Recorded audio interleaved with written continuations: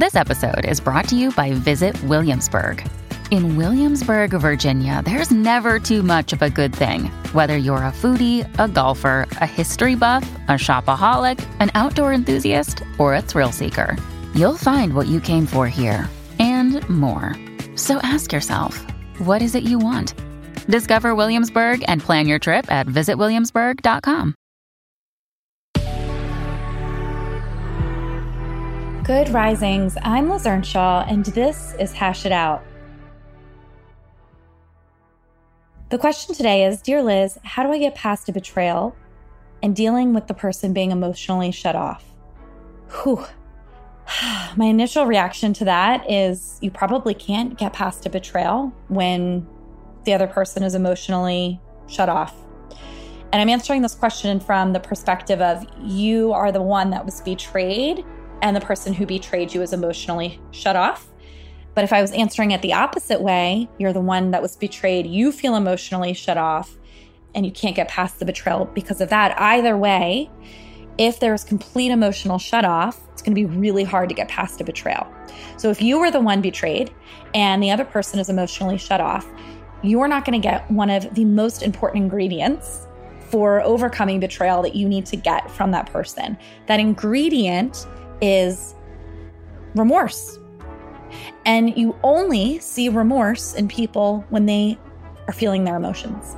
So when I work with people who have been betrayed, I've worked with so many couples through affairs and through other types of betrayal too, like somebody gambling all the money away or lots of different things. And when the other partner, the one who has betrayed, has seemingly done everything right on paper, and yet their partner can't seem to get, quote, over it.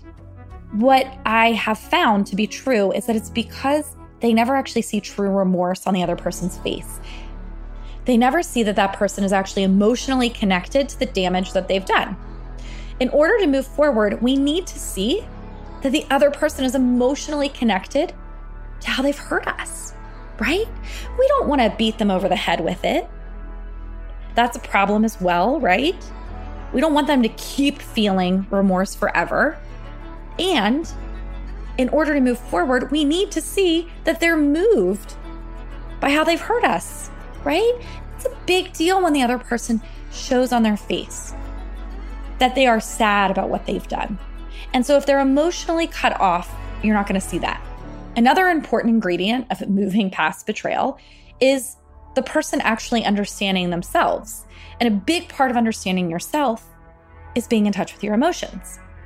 Being able to say, I know when I feel anxious, I make bad choices. And I think that's what led to me betraying you. So I'm going to work on my anxiety. Or I know when I feel angry, I distance myself. And I think that's what led to my betrayal. So people need to be able to be in touch with their emotions in order to let the other person know that they understand themselves and that they're going to make sure that this thing isn't going to happen again. And so it's really hard to get past betrayal if the other person's emotionally shut off. Now, if you are the one who has been betrayed and you're the one that's emotionally shut off, it's still challenging, right? Because in order to move forward, you're eventually going to have to let that person in again. Otherwise, the relationship isn't going to be that type of partnership that people hope for. And so the advice there is to work on figuring out what you need so that you have that emotional safety again, so that you can let your partner slowly get close to you. And maybe what that looks like is seeing a therapist and getting in touch with your emotions with the therapist first, because that's a safe relationship. And then maybe it's slowly kind of talking to your partner about topics that feel safe, and also kind of watching your partner for any cues that they are safe for you again.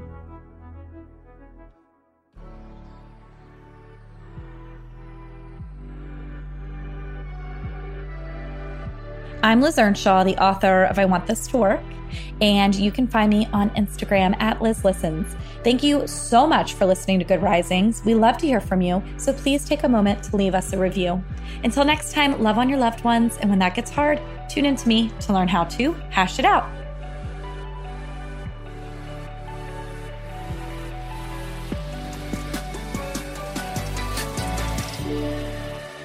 Good Risings is presented by Cavalry Audio.